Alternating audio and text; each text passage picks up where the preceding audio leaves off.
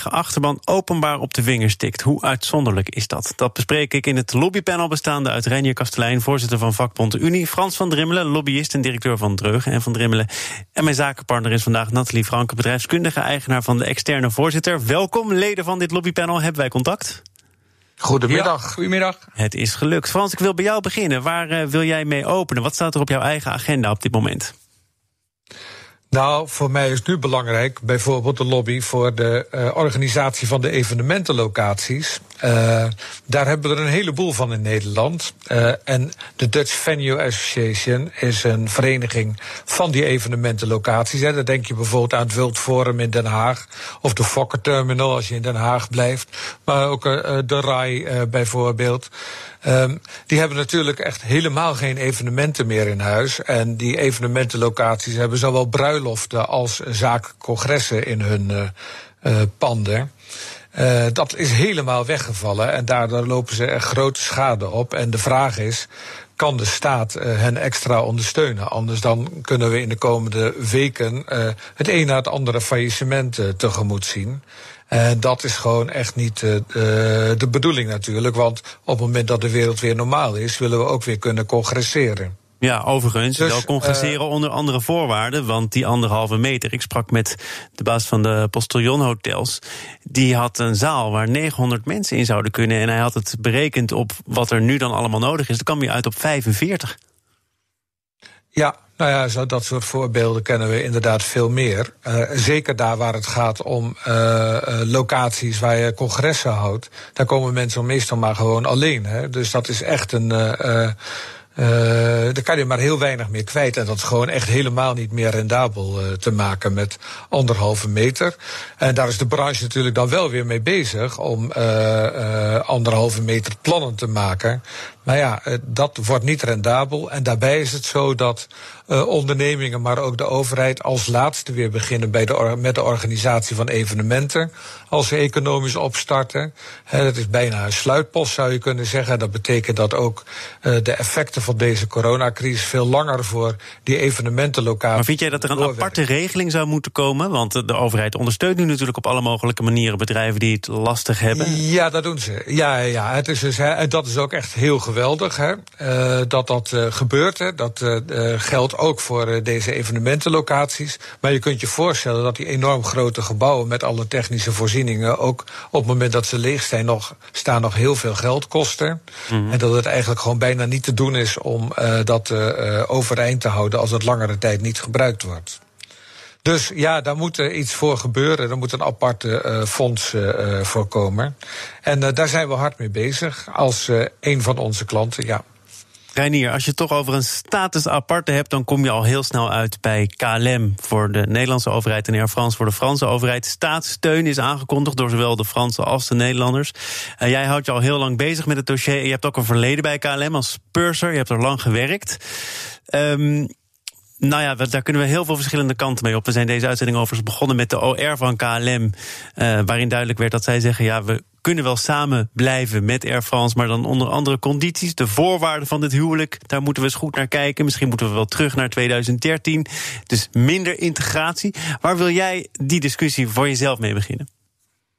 Nou, als het gaat om de staatssteun en de voorwaarden die daaraan verbonden worden. En die staatssteun waar ik het dan nu over heb, is toevallig de staatssteun voor KLM. Maar er wordt hier in de voorwaarden voor die staatssteun een precedent geschapen waar dadelijk andere sectoren misschien achteraan hobbelen.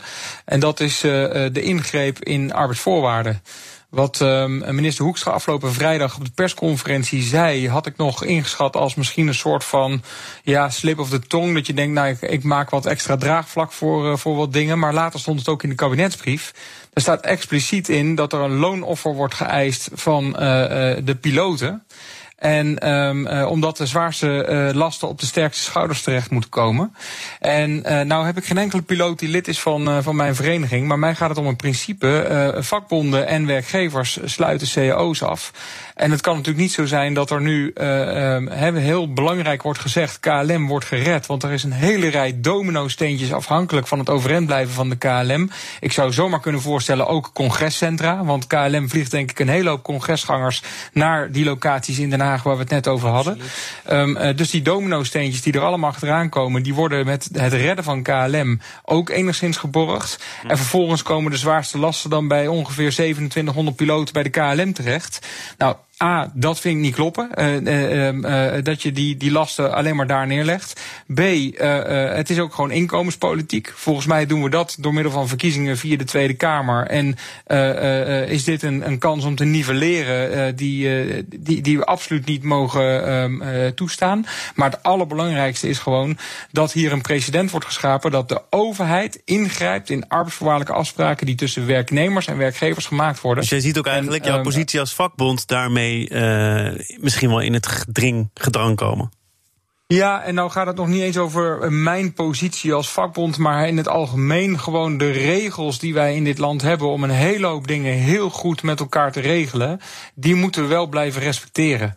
En die coronacrisis, daar hebben we extreme maatregelen moeten treffen om medische redenen zeg maar alles overeind te houden. Maar economisch gezien, hoe groot de ramp ook is, denk ik dat wij hele mooie structuren hebben waar we ons gewoon met elkaar moeten houden. En om maar gewoon een simpel voorbeeld te geven, als mijn huis in brand staat, dan vraag ik de brandweer om het te blussen. En als er een boete moet worden uitgedeeld, dan vraag ik dat aan de politie en niet andersom. En zo vind ik ook dat cao's gewoon het domein zijn van werkgevers en werknemers. En het is ook wel een beetje opportunistisch om dan nu de lasten bij één groep veelverdienende medewerkers. Dat is een ander punt, maar je zou ook kunnen zeggen, dit zijn zulke uitzonderlijke situaties. Daarin gelden dan ook weer andere regels. Dat vind jij dus niet. Dit is de Rubicon over en dan weet je dat je nooit meer terug kunt en dan zou dit kunnen gaan gelden voor heel veel meer bedrijven. Ja, wat het ingewikkeld is, de Unie is dé vakorganisatie voor middelbaar en hoger personeel. Wij hebben van middengroepen tot ook gewoon wel echt bovenmodaal verdienende leden. Daar zitten ook gewoon 2 en 3 keer modaal verdienende leden bij. En ik denk overigens dat het aantal luisteraars van BNR in diezelfde groep zitten. Als je nu ziet, we hebben het nu over KLM, maar er wordt al gesproken over de supply chain van ASML. Dus alle toeleveranciers van ASML moeten met staatssteun overeind gehouden worden, omdat ASML in de lucht moet worden gehouden. Dat betekent dat ook daar een hele grote groep van mijn leden, denk bijvoorbeeld aan Benchmark in Almelo, of denk aan al die toeleveringsbedrijven in de omgeving van Veldhoven. Daar zitten gewoon hoogopgeleide operators die gewoon ook flink verdienen. Moeten die dan dadelijk de lasten gaan dragen van het overeind houden van die hele supply chain? Maar nu betalen wij toch als belastingbetaler ook de lasten van het overeind houden van dat bedrijf? Exact, en dat is ook zo vind je ook dat het zou moeten zijn. Ja, en je vindt dus niet dat je een extra offer moet vragen aan de mensen die daar dus ook in toenemende mate van profiteren, dat ze hun baan behouden. Heel simpel, de sterkste schouders dragen de zwaarste lasten. Dat doen wij democratisch via verkiezingen. En daarna hebben we gewoon eventuele belastingmaatregelen. En dan kun je het hebben over hypotheekrenteaftrek. Kun je het hebben over allerlei andere belastingen. De 52% kan bij wijze van spreken naar 60%. Niet dat Renier, wat zeg je nou toch allemaal? 60%. Je snapt wat ik bedoel. Ja, zeker. Maar je snapt wat ik bedoel. Het gaat mij echt over een extreem punt. Dat je kunt niet inkomenspolitiek, nivelleringspolitiek van Spekman. Het nivelleren is een feestje. Dat doe je niet via de cao's. En zeker niet opportunistisch via staatssteun. Frans? Het is natuurlijk wel zo dat er ook nog gewoon op een heel andere manier eisen gesteld zouden kunnen worden aan de KLM bijvoorbeeld. Je zou bijvoorbeeld nu wel kunnen vragen aan de KLM om werk te maken van de verduurzaming van de vloot. Ik denk overigens dat daar nu een enorme Europese kans ligt om dat te doen. Want je moet natuurlijk wel zorgen voor een gelijk speelveld. Hè. Je kunt niet van de Nederlandse luchtvaartmaatschappij dat vragen en niet van de Belgische en Duitse. Maar ook al die luchtvaartondernemingen zullen staatssteun krijgen nu van hun eigen landen. En dat betekent dat je met elkaar zou kunnen afspreken dat je met elkaar alleen die staatssteun geeft op het moment dat er ook echt flinke stappen worden gemaakt in Frans, je weet dat dit ook een principiële kwestie is voor heel veel economen, onder andere, dat daar verschillend over wordt gedacht, omdat nu het redden van bedrijven bovenaan zou moeten staan en dat het misschien juist niet het moment is om er nog een andere agenda in te fietsen. Zeker. Nou, als ik daar maar op mag reageren. Je mag er allebei op reageren. Eerst Frans, dan Renier. Dit is het moment om de luchtvaartsector te hervormen. En dat is niet zeg maar de agenda van nu. Hè. Dat is de agenda van al ver daarvoor. Toen zat de zaak daarvoor op slot. Maar nu er toch echt flinke staatssteun gegeven kan worden, kunnen daar best afspraken over gemaakt worden. En dat betekent niet dat ze allemaal volgende week duurzaam moeten zijn, maar dat er wel gewoon een goed plan moet liggen om ook hun bijdrage te laten leveren. Reinier. Nou, maar dan moeten we dat plan ook gewoon echt handen en voeten geven. En dan moet je ook gewoon bedenken, er zijn uitspraken van de luchtvaart moet op 40% biofuel gaan vliegen. Dat is allemaal prima, maar als alleen al de KLM dat met het huidige routenetwerk zou moeten doen, dan moet je volgens mij 5 biofuelfabrieken bouwen aan 70 of 80 miljoen euro per stuk om überhaupt op dat percentage te komen. En dan weten we nog niet eens zeker of die vliegtuigen dat ook al langdurig kunnen. Hè. Dus het is mooi om over vergroening na te denken. En elke kans die we nu kunnen grijpen met elkaar moeten we ook grijpen. Maar laten we niet, dit is toch het lobbypanel, laten we toch niet als lobbyisten nu ook misbruik maken van een economische situatie. Laten we daar ook wel dan ook in het kader van werkgelegenheid en het herstel van de economie en inkomenszekerheid van huishoudens echt de juiste keuzes maken. En niet te extreem nu roepen dat corona de kans is om de economie te vergroenen.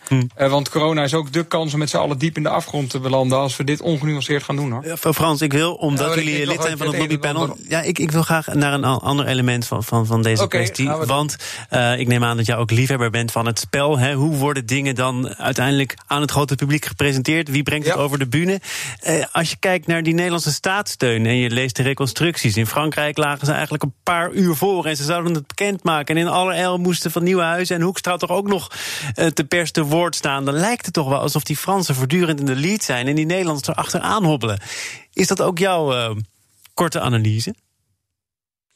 Ja, dat is ook het is ook een soort van wedstrijd. Dat voel je gewoon aan alles. Hè, dat er zit een competitief element in. En terwijl je zou hopen dat beide landen met elkaar samenwerken, proberen ze elkaar vliegen af te vangen.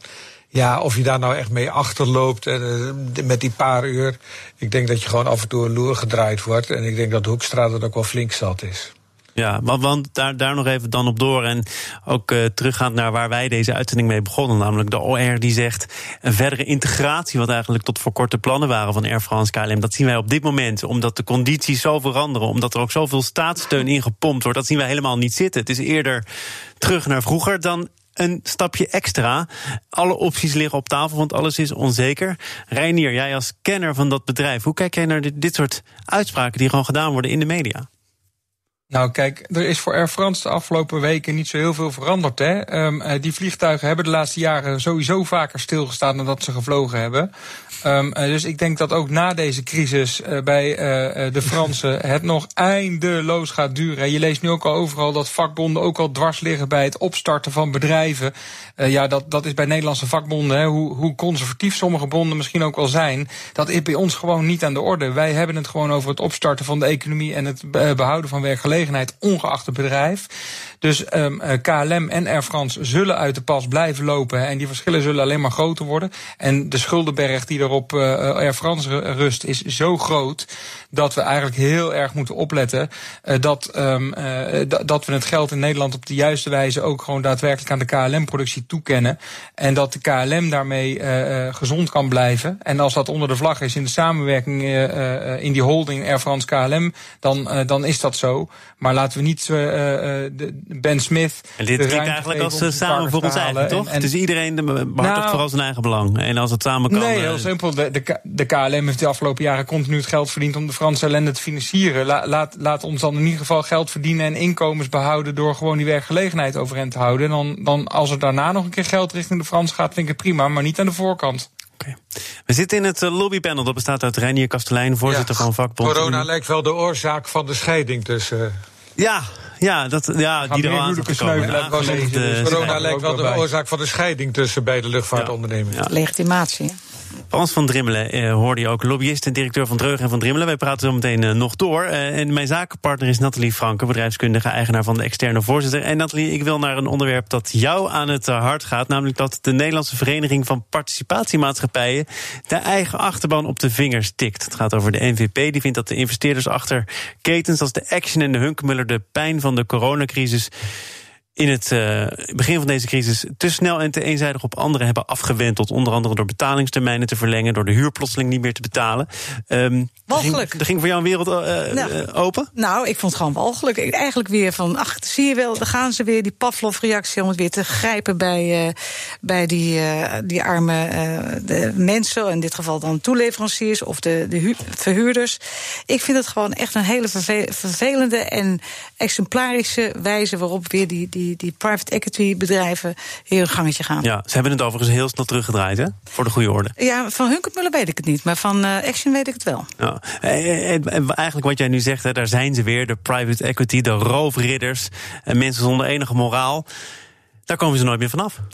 Nee, daar komen ze inderdaad niet vanaf. Tenzij natuurlijk, we hebben nu het NVP die dan hun charmant op de vinger stikt. Maar ik vond het ook weer zo grappig dat Jorritsma zei van we hebben hier een reputatieschade. En dan dacht ik, dan heb je nou weer een verkeerde woord. Hè. Dat is weer iets van buitenaf waarom je bang bent dat de reputatie verkeerd is. Doe het nou eens van binnenuit goed.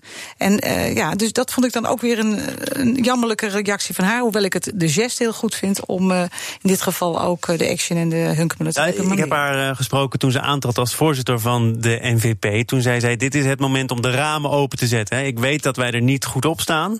Dat er slecht over ons gesproken wordt. Vanaf nu willen wij transparant zijn. Geven we ook de goede voorbeelden. En als er iets misgaat, dan laten we dat ook weten. Je zou kunnen zeggen, dat zie je nu. Ja, dat is ook zo.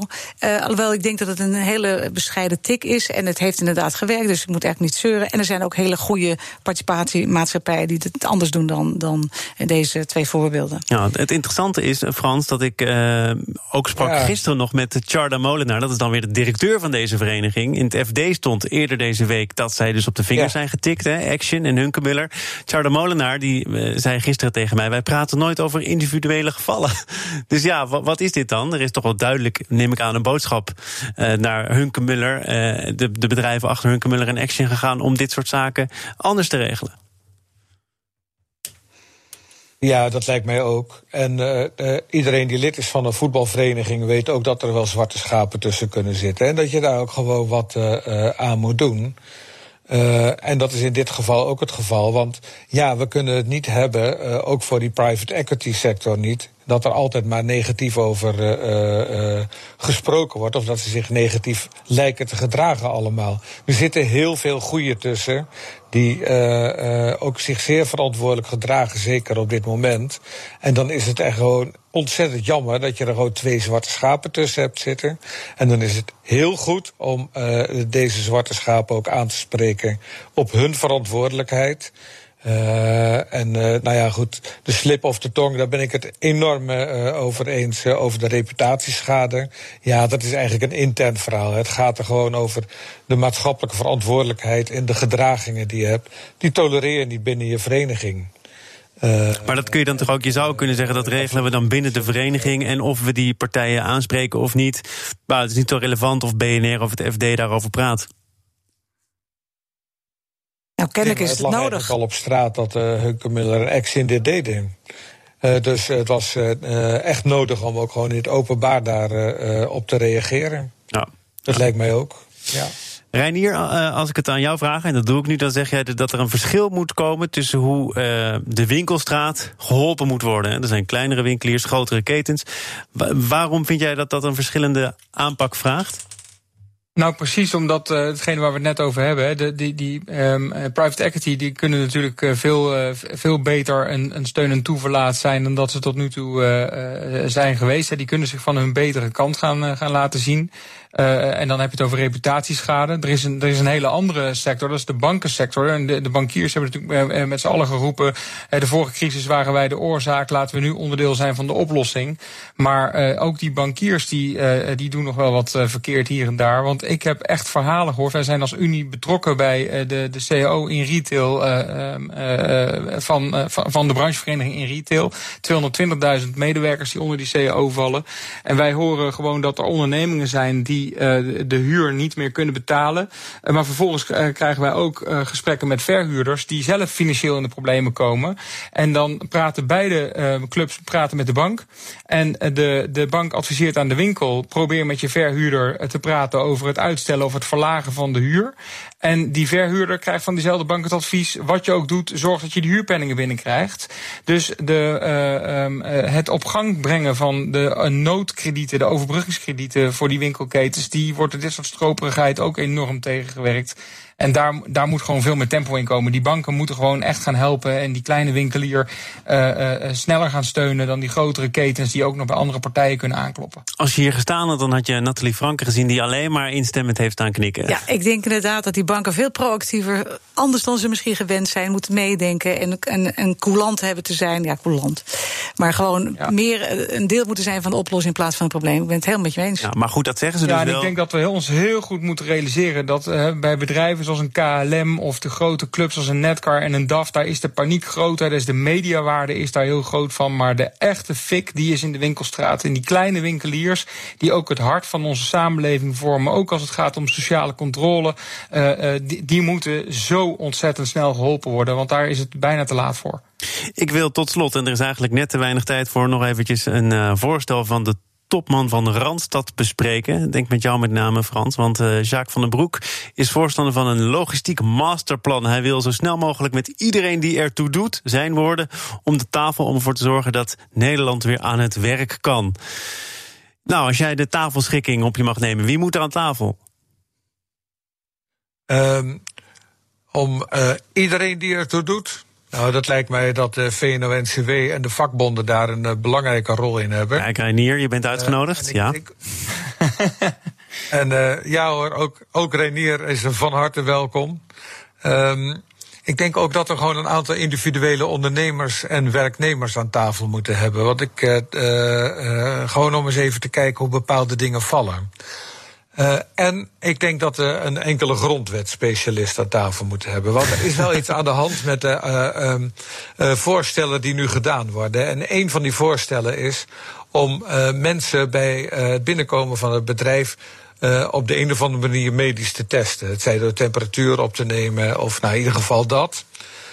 Dat lijkt mij echt in het geheel niet mogen. En ook niet in het belang van de werknemer. Maar hier mag het niet. In Azië is het de praktijk. Want daar kijkt Van den Broek ook naar. Hij zegt met een thermometer. Zeker. En dan, als iemand dan verschijnselen heeft, dan isoleren we de hele afdeling. En die gaan dan vervolgens in quarantaine. Het bedrijf wordt schoongemaakt. En dan kan iedereen zonder symptomen weer aan het werk. Maar er zijn ook bloedtesten nodig, zegt hij. Dus het is een heel lijstje wat hij in ieder geval in overweging wil nemen. Ja, nou, ik zie wat de autoriteit persoonsgegevens daarover zegt. En die zegt, nou, het mag zelfs niet eens vrijwillig. En ik vind dat misschien in deze crisis een beetje ver gaan. En ik denk dat je op basis van vrijwilligheid best met medewerkers hierover kunt hebben om je juist wel te laten testen. Ook omdat je dan daar informatie door krijgt. Maar ik vind dat je gewoon echt helemaal niemand mag verplichten. Dat lijkt me ook een heilloze weg. Want maar de roep van de economie die weer open moet wordt wel steeds luider. En dan zou je kunnen beweren dat dit offer dan gevraagd wordt. Eens. En dat, dit zijn wel grenzen die we overgaan, hè? Dit zijn grenzen. Hier komt de lobbyist in mij naar boven. Oh, einde. Het is bijna ten einde. Maar goed, hij is eindelijk naar boven, ja. Maar dit zijn grenzen die overgaan. Als je nu gaat voorstellen om dat iedereen te verplichten, dan ga je echt een enorme grens over. Dat kan ook niet. Dan krijg je juristen, dan krijg je rechtszaken. En dan komt er helemaal niks van terecht. Op het moment dat je het vrijwillig doet, kan ik me voorstellen dat dat veel beter werkt. Dus ik denk dat met name ook even naar de toon van de voorstellen gekeken moet worden. En dat je het zo werkbaar mogelijk moet maken om zo snel mogelijk de economie weer op gang te helpen.